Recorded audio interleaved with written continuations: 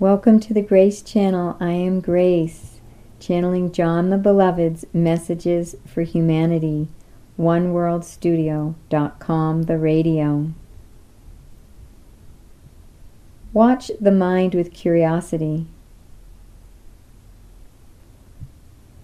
However, we will not allow the mind and emotions to dictate our lives and our actions because they are not a good guide. The guide we choose is the inner divine master, the soul.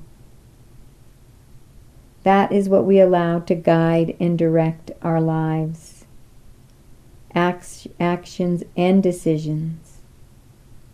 The voice of peace within us. And when we allow the voice of peace to guide us, we immerse ourselves in true wisdom and divine grace. John the Beloved, oneworldstudio.com, the radio.